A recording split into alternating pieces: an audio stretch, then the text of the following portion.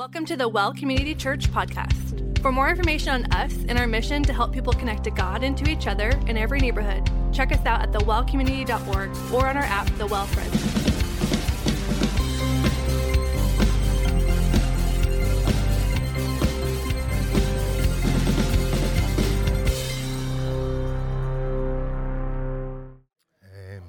Amen. Well, welcome to Midweek. So glad you're hanging out here tonight. By the way, permission granted to grab some street tacos and bring them in. I know Andrew had a burrito that was like a body pillow size. So if you want to grab food before you come in, you're welcome to do that. That we have been known, by the way, at Midweek to have pizzas delivered to Midweek. So if you want to play with that, you can do that as well. Hey, I'm going to talk a little bit here this evening about a way of life. We all have a way of life. Things you do, normal routines, what you do on a Saturday, what you stand for, what you're committed to, what you want to get involved with. We all have a way of life, these things that sort of dictate the normal ebb and flow of our schedules, etc. And these ways of life are leading us somewhere. The question is where? Like in the normal way that you do life, where is that leading you? What direction is it taking you? Is there a purpose behind it? The great theologian Jim Sweeney, for those of you who are old enough to remember him, he used to say, if you always do what you've always done, you'll always be what you've always been. So if you don't like the way things are going, change the way you do things. And like many of those phrases that he taught, that one stuck with me. And now, if we go making a bunch of changes to our life and we forget God, then we have forgot the most important factor in any way of life you're wanting to have. If you remember from last week, we spoke of Psalm 127 that says, unless the Lord build the house, the laborers labor in vain who build it. Unless the Lord watches over the city, the watchman stays awake in vain. It's a vain thing to stay up late, to rise early, or eat the bread of painful labor, for the Lord gives to his beloved even while they sleep. That whatever changes we might want to make in our way of life, whatever the new year brings for you, that you go, you know what, that's it, 2023, I'm changing, I'm going to do X. Whatever X is, if we do it without the Lord, then we've missed the most important component that we might need in our life. Now, in fact, how do we change things up and still have our hearts open to God? Colossians chapter 3 tells us that whatever you do, in word or deed, do all in the name of the Lord, giving thanks through him to God the Father. So how do we then look at a new year, look at the beginning of a time of great reset, and how do we intentionally order our lives to that end, that whatever we do, in word or deed, we do it all for the glory of the Lord? Now, thankfully, this question has been asked for centuries. People of faith have been wondering, how do I create a normal way of life that sort of fits in the scriptures, that's in keeping with God and his kingdom, and they have sought to live holy in an unholy world by creating a way of life that sort of kept them away from the currents of sin that might go before them in culture, etc. And in that, to sort of respond by pursuing Christ above all. Now, many of these who have gone before us are called saints. I'll use that term as well, not as one that's to be revered, but just of a man or woman of God who went before us and asked these questions and left, in some ways, the breadcrumbs on the trail. As early as the 4th century, we actually have captured some of these ways of life of these saints of old, like Augustine of Hippo in Africa. We have his way of life captured for us. A guy named Basil the Great from Turkey. Benedict of Nursia. Some of you are familiar with Benedictine monks. They came from him and his way of life. Even Francis of Assisi, Saint Francis, as many are more familiar. And what they came up with was their own specific rules, regulations, guidelines, directives of not what they called a way of life, but what became known in church history as a rule of life. And all of these rules of life were passed on generation to generation, and you can still, in fact, find a Franciscan monastery or a Benedictine monastery where they are living out Francis and Benedict's rule of life.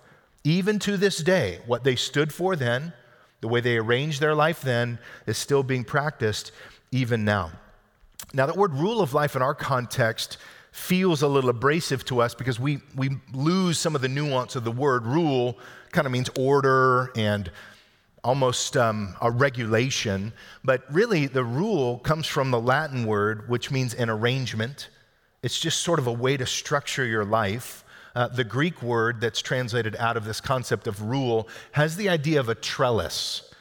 It's a structure that the organic nature of your life would kind of sort of climb on. It doesn't really define you, it just helps create a sense of structure in that regard. Now that's an interesting way to look at a rule of life if you consider this. We live in the Central Valley, so you see vines, grapevines everywhere. I mean, it's hard to turn a corner in this valley and not see some sort of grapevines. And they're all very well manicured typically. They're all trained up on a trellis of some sort. And the reason that is because an untrained vine actually grows wild. They will sprawl out everywhere. They will grab onto anything and take hold of anything they can. And that doesn't always lead to their benefit. In fact, sometimes an untrained vine is going to grow into areas that will make it prone to disease. It will not help its fruit-bearing potential. It will actually hinder it. And so to aid in the structure, vineyard farmers create a rule for their grapes, a trellis, a way for it to order itself. Now that's interesting because much like a vine, an untrained life grows wild. An untrained life sprawls out everywhere and can, in fact, even with good intentions, lead us into places where destruction and chaos can ensue. And so it would be wise for us to create a rule of life, a trellis by which our life can grow that reflects our values, that reflects what the scriptures call us to be about, that begins to mirror some of the priorities of our God. There's an author who started to write books on the emotionally healthy fill in the blank, and I think he's got like 9 different books now. But he wrote one on emotionally healthy spirituality. Scazzero is his name. And he says this about a rule of life. He says, a rule of life, very simply, is an intentional, conscious plan to keep God at the center of everything we do, to provide guidelines to help us continually remember God as the source, and without intentionality, we eventually become unfocused, distracted, and adrift spiritually. Now, I don't know if you have a rule of life, but I would venture to guess that many, if not most, do not. And if you do not, that quote probably applies. That over time, without a trellis or a rule of life structure dictating how you live, or guiding at least how you live, it's easy to become unfocused, especially as it relates to the spiritual life. Now, there are numerous iterations of rules of life. In fact, just Google it, and there's like all kinds that are out there. All of them are worth pursuing. I would just encourage you to read with some discernment, because what has happened is many branches of our faith have taken rules of life away from the scripture to be something else, but it's at least worth exploring for the reason of creating some structure. Now, for our purposes, what I want to do in our time together this week is to use Jesus as our example. And thankfully, I want to see if we can uncover a rule of life from the life of Christ. If you have your Bibles, Luke chapter 2, we're going to look at a verse and build it from that, verse 52. Luke chapter 2, verse 52, it says this, that Jesus, Luke 2:52, kept increasing in wisdom and stature and in favor with God and men. Now, what do we know about Jesus? Well, we know, of course, that he was fully God and fully man. Theologically speaking, they call that the hypostatic union. We know he enjoyed full divinity, and yet he also experienced what it meant to be fully human. So he was made like us in all things, yet without sin. Now, we don't have much in the Bible about his early life. Luke chapter 2, we get a snapshot of the birth narrative. That's your nativity scenes from the Christmas season.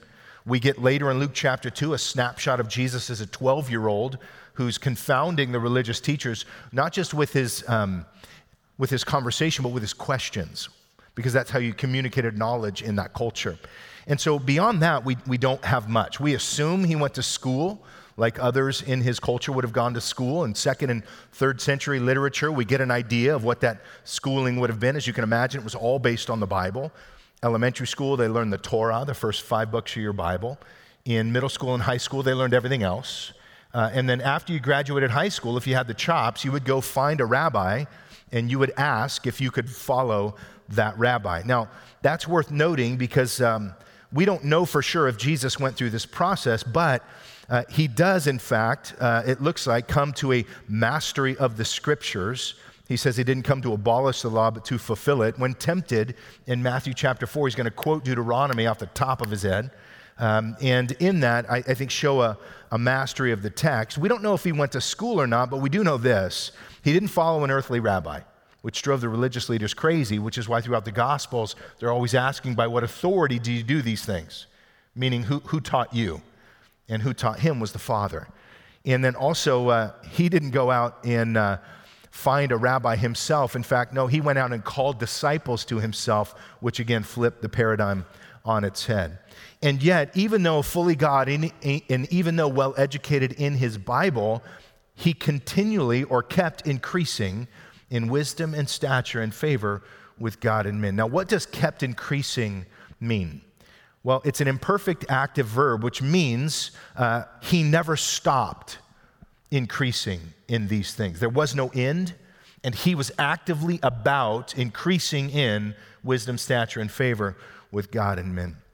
So if we're going to build a rule of life out of this text, what we, I think, need to find is at least four broad categories that Jesus was focused on, and these might be categories, if you'd like to build out a rule of life for yourself, might be worth exploring. One is he kept growing or increasing in wisdom. Now, the word wisdom is the word Sophia. It means a capacity to know and to understand, and as a result, really to act accordingly. Which means it's not just knowledge, but the ability to process knowledge and actually do something applicable with it. Also worth noting, though, that a biblical view of wisdom seems to start in the Old Testament with the fear of God, and in the New Testament with an understanding of God's word. That it doesn't just mean that you're quick with like little jabs. No, to continually grow in wisdom means that there is an understanding of and an application by way of living out of the very word of God. And Jesus, it seems, modeled this, took the scripture and lived it out, fulfilled everything the Bible said of him. But wisdom can also suggest like a general knowledge of understanding. When you read through the Gospels and you listen to the way Jesus taught, he speaks as if an expert in vineyard farming, John 15, in the nature of foxes that have holes to sleep in, wheat, sheep, fishing, birds, construction, Roman government. He's bringing all of these examples in to illustrate his teaching because his intellect, his breadth of understanding of not just God's word, but God's creation was so broad that he brought all of that in to accentuate his teaching. He was continually growing in wisdom. Also, though, it says he kept increasing not just in wisdom, but in stature. The word stature is a word that we come up with the idea of age, yes, height, yes, but assumed in that also is maturity. In fact, not just bodily stature, but something a little bit even deeper still. And he continued, simply put, to kind of grow up, to leave boyhood, to become a man. And he navigated, if you look at the life of Jesus, a very complex family structure. If you think about it, he grows up with a stepdad, Joseph, his earthly father, who seems to disappear. We don't know why. So did he die? Did he go away? But if you look at the gospel accounts, he's there early and then he just kind of fades into the background. So what's the dynamic there? He's got siblings that don't believe in him early on. See John 7. They don't come to faith until later. He's got a mother who, though blessed, right, and a favored one, is a little overbearing. So he's dealing from a very practical standpoint with a really interesting family dynamic. And yet he's continuing to increase in stature. He seems, according to the text, to have been hardworking. He's known as the carpenter's son. And his earthly ministry, my goodness, you talk about putting in the hours, long days, late nights, teachings, healings. He was thirsty, he fatigued, and he learned in some ways how to suffer and persevere through difficulty. So he was growing in stature, continually growing in stature. But then also, he kept increasing in favor with God and men. Now, the God and men is interesting for a number of reasons, not the least of which is in Mark chapter 12, Jesus gives the great commandment, which is to love God with your heart, soul, mind, and strength. And the second is like it, to love your neighbor as yourself. Love God, love others. And it seems like that's one of the things Jesus was continually increasing in. To enjoy favor with God, by the way, it says in some ways he enjoyed a life open to the Father. He said, I didn't come to do my will, but the will of him who sent me in John 6. And in fact, his prayer life, in terms of favor with the Father, his prayer life was such that of all of the things the disciples saw him do, it was only the issue of prayer that they said, teach us to do that. Because whatever you're doing there in prayer is different than what we've seen. We want to do that as well. And it was, in some ways, part of Jesus' normal way of doing life to actually enter into the faith community in his little town of Nazareth or whatever community he was in. So in Luke chapter 4, it tells us that he came to Nazareth, where he had been brought up. And as was his custom, he entered the synagogue on the Sabbath. So coming to the synagogue, reading in the synagogue on the Sabbath was part of his normal way of life. As he interacted with the Father, this was part of his rule of life. And then finally, he experienced favor with men. His family relationships, at the end of his life, you remember he's on the cross and he says to John, his youngest disciple, son, behold your mother. Mother, behold your son. There was a sense of he wanted to take care of mom, knowing his time of death was upon him. He was what looks to be a good friend. When you see the relationship the disciples had with Jesus, there was a kinship there. They ate meals together. They had what looks to be inside jokes together. They went fishing together as brothers. They spent a lot of time together, walking around. They told stories together. They went to celebrations together. It looks like they enjoyed a good glass of wine together. There was a sense of camaraderie with these brothers that shows you that they experienced great favor, he did, with these men. So if you take the life of Jesus and you just look at this verse and those four broad categories, the question I want to sort of process in the time that we have remaining is, what might it look like to take the life of Jesus and the categories that he sort of laid out, and then just ask ourselves the question, can we build our own rule of life from that Jesus kept increasing in wisdom and in stature and in favor with God and with men. Let's talk about the first. What would it look like for us to create a trellis in our life of continually growing in wisdom? We'll start with wisdom of God. If wisdom of God is an understanding of the scriptures, then what would it look like to think through your life and say, well, how much time do I actually spend in my Bible? Me and my Bible. Not a podcast, not a message, not an email of a thought from the day of somebody else who read their Bible, but you and your Bible. What would it look like to create a rule of life where you actually got in your Bible on a regular basis? Not only read your Bible, what would it look like to create a rule of life where when the psalmist asked the question, how can a young man keep his way pure? And the answer is by keeping it according to your word. When the scripture says, I have hidden your word in my heart that I may not sin against you. And Jesus, when tempted, quotes from memory the book of Deuteronomy. What would it look like to create a rule of life that just says, I'm going to memorize scripture. I'm going to memorize my Bible. Now, as soon as you say scripture memory, people go, I can't do that. And I want to push on that a little bit. Because I could hum a tune of some terrible 80s song and it would be karaoke night right now. We can memorize things, we just don't put our mind to do it. And there are tips and tricks, and persistence is the greatest thing. If you will press through and take just little scriptures that you read and just begin to memorize them, God will do a work in your heart. What might it look like for you to say, you know what, yeah, I can do that. I'm going to memorize a verse this year. Do you think it'd be possible for you to memorize one verse this year? In the Gospel of John, it says Jesus wept. So there's your first one. So we've all got one, okay? So what might that look like? Just to create a little bit of a trellis for us to say, you know what, I'm going to memorize a little bit of God's word. With that, I'm going to meditate on God's word. Interesting how easy it is to meditate on the scripture if you already have it in your heart. So Joshua was told that this book of the law should not depart from his mouth, but he should meditate on it day and night so that he would be careful to do according to all that's written in it, for then he would make his way prosperous, then he would find success. We all want prosperity and success, and I just wonder if there might be a nugget of truth for us that maybe that's found actually in just ruminating on God's word, and so hiding it in your heart. What might it look like to create a rule of life where you're discussing God's word?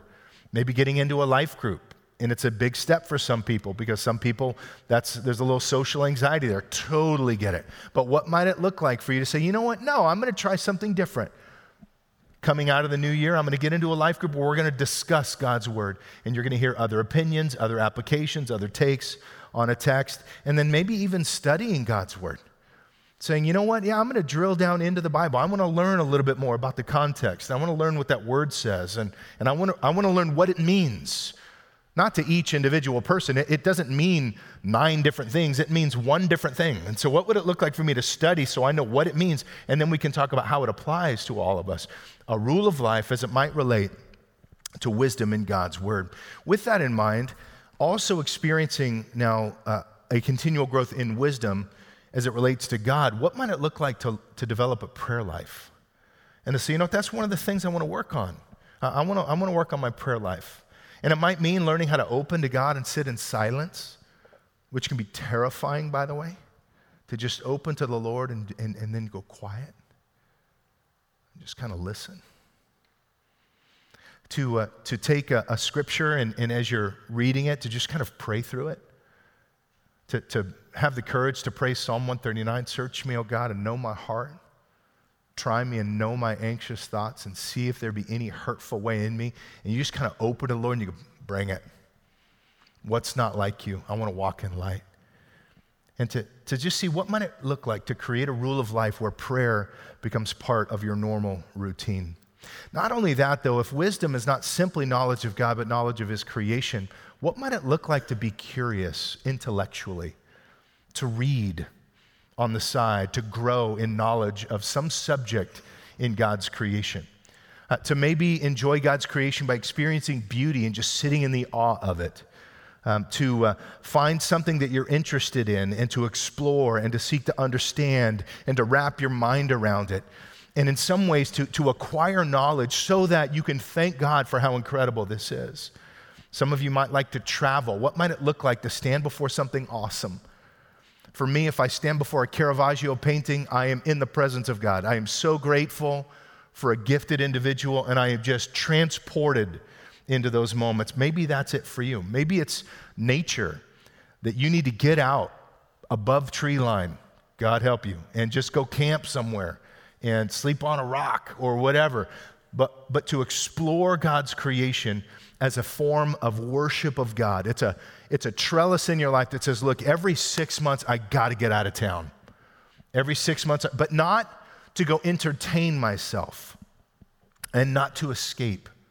No, I need to get out of town. I need to go meet with God. I need to go experience him in whatever way you choose. Also, it says Jesus continued to grow in stature. Let's talk about that a little bit. What might it look like to grow physically and emotionally? Let's talk about physically for a moment. I'm not trying to fat shame anyone. I would be top on that list. It is the new year. Eggnog is a thing, and it is not very good for your fitness. All right, but that being said, what might it look like to really think through how we eat, how we move, how we sleep, and to just get real basic with that? Some folks, by the way, we live on the medications. We may not acknowledge it as such, but we wake up, we have to have a coffee, and then mid-morning we have to have a coffee, and then mid-afternoon we have to have a coffee. Then we wonder why we can't sleep, because we've had enough caffeine to kill a mule. And so maybe one of the things we might say is, okay, well, maybe instead of the caffeine, maybe I'll try a glass of water and a walk and see how that works, how we eat, how we move. God made your body to move. No, you don't have to be a CrossFit athlete. But God made your body to move, and the more you move your body, the better we feel. Increases serotonin, blood starts pumping, lowers your blood pressure, lowers anxiety, lowers depression. Wonderful thing to just move. One of the things I started doing some years ago is I call them old man walks, where I just go for a walk. It sounds kind of corny, but I just walk. Sometimes I take the dog, sometimes I just go pray. But I've just noticed the breeze on my face, the vitamin D from the sun. Even in the summer, you're sweating a little bit, but that's fine. You live in Fresno. Of course, you're going to sweat a little bit. Just to add a little movement into your rule of life. What might that look like? Especially, by the way, if you live or work rather in an office job where you're at a desk or a cube all day. Boy, one of the greatest gifts you might do on your lunch hour is just eat that lunch a little quicker than normal and just go for a walk and just enjoy God's creation. Sleep is one, by the way, eat, moving, and sleeping. Sleeping is one that we don't pay attention much to. and yet God created your body to work and to rest. And so you need to rest. And one of the things you might think about is your sleep environment. I know this seems a little weird from a biblical message, but I think if we're creating a rule of life, sleep is critical. God created your body to power down. It used to be, by the way, that when the sun went down, you powered down, and you might have an oil lamp, but beyond that, once dinner was made and enjoyed as a family, you'd blow the candles or the oil lamps out, and you'd go to bed. Nobody's looking at a device. Nobody has a glowing face. Nobody's watching, TV shows at night. You would tell stories with grandma and grandpa, and then you'd go to bed. Nobody even knew what time it was. It was just time to go to bed. And yet in our culture, lots of glowing faces, lots of TVs on at night. I go to sleep with the TV on. Terrible for your sleep, by the way. To find a dark environment, to shut everything down, to power down your devices, put them in the other room if you need to. I finally got an alarm that was on the other side of the room, so I can't even reach my phone. It's been one of the best things I've done for my sleep, because you wake up, you pull your phone up to see what time it is, and next thing you know, you're scrolling Instagram for an hour. No. In honesty, sleep, one of the most underestimated parts of a rule of life that we can consider. The other, though, is not just eat, move, and sleep. What about rest? Like 6 days of creation and then God rested. What might it look like for you to rest and have a Sabbath? Sabbath can be a legalistic thing, totally acknowledged. Jesus was pushing on that quite a bit in your New Testament, but Sabbath is a gift. It's the gift of rest, where one 24-hour period a week shut down. Doesn't matter which day, by the way. We're not fighting over the day. Our family, Friday night at about 6, we power down. If you need to get a hold of me, I am unavailable until Saturday night at 6, by and large. And I try to just put my phone away, shut it all off. And you know what? It's a very freeing thing to actually go for a walk without a phone. Go run errands without a phone. And just be unplugged. And in fact, we try even not to do that. We try not to leave the house. So I'm bedhead and sweatpants all 24 hours. I have the best bedhead on the planet, by the way. It is legit. And I just enjoy a time off. And we make good meals together, and we laugh together, and we tell stories together, and we just restore our souls. What does rest look like for you? And then how about restoration? What's vacation look like? Some of you might be wired like me, where your vacations are exhausting, so that after your vacation, you need another vacation. But there's something to be said about having no plans, no agenda, and just restoring your soul. As we talk about what it means to grow in stature, both physically and emotionally, I think there's a couple of keys for us that just might be worth saying. What might I need to think about? It might be all of them. It might be none of them. It's your rule of life. It's your trellis. And if you sense in your heart, yes, then try something. And we'll get into that here in a moment. How about not just growing physically, but growing emotionally? How about deepening in emotion, or growing in emotional intelligence? Learning how to interact socially with people, unpacking things that might be from your past that hinder you, going to counseling, finding a good therapist, find somebody who can help you understand why you are the way you are.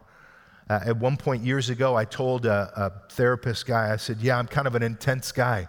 That's just who I am. He goes, no, that's who you became. Let's talk about why you needed the intensity. That was a fascinating, tear-filled conversation, but it's increasing my emotional intelligence to know not only who I am, but why I am who I am. Regeneration here at The Well is a wonderful next step for those of you who might have the courage to do that. So to continually grow in favor. Let's talk a little bit about, where am I at here? Yes. Let's talk a little bit about what it means to grow now in favor with God as we delight in Him. So one of the things I want to just make note of as it relates to a rule of life, we do not build a rule of life to earn God's favor. We build a rule of life because we already have the favor of God. So said another way, we don't build a rule of life so that God will love us. We build a rule of life because God already does. So this isn't an earning thing. This is an in response to God thing, already fully forgiven, fully accepted, fully known, and fully loved. And so with that, what might my church participation look like as a response to the favor of God? If Jesus was in the synagogue, as was his custom, what might church participation look like? Now, I'm preaching to the choir because you're here, but there's a lot of folks who say, I love Jesus, but I don't go to church. I said, well, then you're missing one of the most beautiful gifts of grace that God could provide, which is the communion of saints. What would spiritual forming relationships look like in response to God's favor? What would giving look like in response to God's favor? What would serving look like in response to God's favor because of what he's already done for us, entering in response to that? And then to continually grow in favor with others. What might it look like to be intentional with your family? Some of you are married. Well, it might be really good to invest in that relationship. As those of you know who've been married for any number of years, it's not always easy. And in fact, oftentimes difficult. So what would it look like to invest in that relationship? If you have kids, I'm sending my oldest back to college on Sunday. And so we're realizing we're waving goodbye to our kids. Some of you have already done that. But what would it look like to invest in your kids, to invest in your grandkids, to be parents that recapture the dinner table? What happened to the dinner table, by the way? Generation before, every night at said time, dinner was made. Now, we can argue about whether he cooked it or she cooked it and whether that was right or wrong. Different story for a different day. Here's what I do know. The conversations around the dinner table are much more productive than the conversations in the drive-thru. And so what might it look like for us to recapture the dinner table? Now, to create a rule of life, to intentionally pursue wisdom, stature, and favor with God and men, let me close with a couple of coaching points for you. Some of you are like, I'm going to try this. Okay, but let's be mindful of a couple things. One, build this out based on your personality. Okay, so for some, it needs to be simple and basic. Here's the one thing I want to focus on in 2023, with God. Beautiful.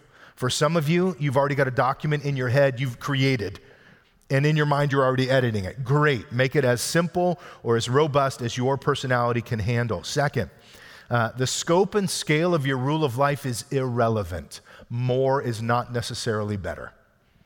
So you're like, well, mine's 15 pages. How many is yours? That's not the point. Okay? The point is, create whatever is right for you. Third, I would say this, live in grace as it relates to a rule of life, because a rule of life can become legalistic very quickly. And if it's becoming something that you feel like if I don't do it, God doesn't love me, you've missed the point of a rule of life. He already loves you, whether you have a rule of life or not, right? But as we respond to God in a rule of life, we're doing so based on our position of being loved by Him already. And so live in grace. It's not meant to produce guilt. It's not meant to encourage shame. Treat all setbacks as temporary. That's another Jim Sweeneyism, because you will falter. And so if you're like, I will read my Bible every day, that's fine until you don't. And then you're like, I am a loser. What's wrong with me? It's like, no, you just missed the day. Relax. Get back on the wagon the next day. It's not a big deal. You missed today. So treat setbacks as temporary. And then be reminded, this is a living document, which means it's going to change. It's going to ebb and flow. You're going to add things. You're going to drop things. You might already be thinking, yeah, but there's nothing about my workplace. So add a vocational category there and build that out. Who do you want to be in the workplace? You say, yeah, but I'm a student. Great, add an educational category. What do you want to be in the classroom? One of the most God-honoring things you could do is pay attention in class and go to class, right? So you might want to add those things. Adjust it, change it, tweak it. It is a living document. And then I would say this, be patient, play the long game. One author, Eugene Peterson, talks about long obedience in the same direction. Change is incremental and oftentimes slow and incremental. So just keep playing the long game. Just keep putting days together where you live out your rule of life. And then I would say this, as we talked about the presentation of our will, we're inviting you to be willing as you lay out a rule of life. Not willful, where you're driving the process, and not will-less, where you quit, but just willing to even do one thing. Just one thing this year that with God, you sense Him leading you into. One maybe pro tip I will give you is this. There's an interesting book called Atomic Habits. And it's a productivity book, so if you're into it, you might like it. But one of the things he talks about is habit triggers, that a time or a location oftentimes are triggers. So like, for example, when I first wake up, that's a beautiful trigger. When I get to class, that's a trigger. When I get back to my apartment is a trigger. When I get into my car, these are all triggers that you can use as a rule of life. And then they talk about what they call habit stacking, which is then when I do X and I'm done with X, then I do Y. And so what will allow you to do is build out routines. So for example, I have a morning routine that is chock full of things that accomplishes multiple things in my rule of life right when I get up. So my feet hit the floor, I do a prayer of intention, go turn on the coffee machine because that's important, drink some water, take some vitamins, go stretch, go have my coffee, I go sit with my Bible. I read it and meditate on it almost every morning. I love that. It gives me life. And at that point, I've taken care of my body, taken care of my mind, taken care of my spiritual life. I'm investing in my time with God and in the scriptures and in prayer. And you might play with that a little bit and say, okay, at 9 o'clock every night, an alarm's going to go off. And when the alarm goes off, I shut off my phone, I shut off the TV, I light a candle, I make some sleepy tea, I go into my bedroom, and I read for 5 minutes before I go to bed. Whatever, play with it, have fun. But it's one of the things that you can do to sort of stack multiple of these rule of life things together. To the students, how about when you get to class, you unpack your backpack, you greet a couple of people, and you just take a moment to say, God, I'm here for a reason. So God, could I be engaged in what's taught? Would you open my mind to understand it, that I could honor you in how I absorb the information, whether I like it or not? That might be one of the most God-honoring things a student could do. And then finally, I'll say this. What does a rule of life help you accomplish? Well, candidly, it helps you live on purpose.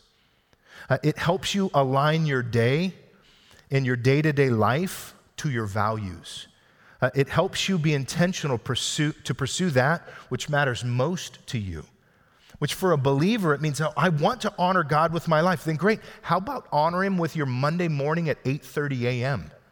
And what would that look like? How about honor him one client at a time? How about honor him when you're getting gas and when you drove by a neighbor that was outside? Like it's a silly little trigger, but every time I see a neighbor, I wave as if I'm the mayor. They don't know me, I don't know them, they live down the street, but I just want them to know that guy's friendly, because if life ever happens, they'll come to the friendly guy's house. It's about a year ago now, one of my neighbors, I've never met the guy before, walks over, he's like, knock on the door, he goes, hey, do you have any money? I need some money. Never happened to me before. I'm like, well, here we go. So we had an interaction. It's fantastic. Those are the kind of little triggers that you can have to keep your life living with Christ as the center. Now look, it may seem daunting, but every journey begins with the first step. And I'll close with Proverbs 16:3. It says, commit your works to the Lord and your plans will be established. One of the things I'd love to process, and it's something that you're going to have to process with you and maybe your community, is what would a rule of life look like for you? And so play with this, as robust or as simple as you want, but maybe, just maybe together, we could align ourselves and our hearts to Christ here in this new year. Sound good? Let's pray. God, thank you for the opportunity to hear of maybe what Jesus might have experienced in his life and the example that it might give us. So help us to live out this life that you have given us in a way that keeps Christ first, that whenever we do, in word or deed, we do it all for the glory of the Lord. And so, Lord, thank you that you meet us in our rules of life. May they be gifts and never burdens as we seek to honor you. We'll pray in Jesus' name. Amen. Thanks again for joining the Well Community Church podcast. Be sure to check out thewellcommunity.org or our app, The Well Fresno, for more information on us, ways to connect, service times, and locations.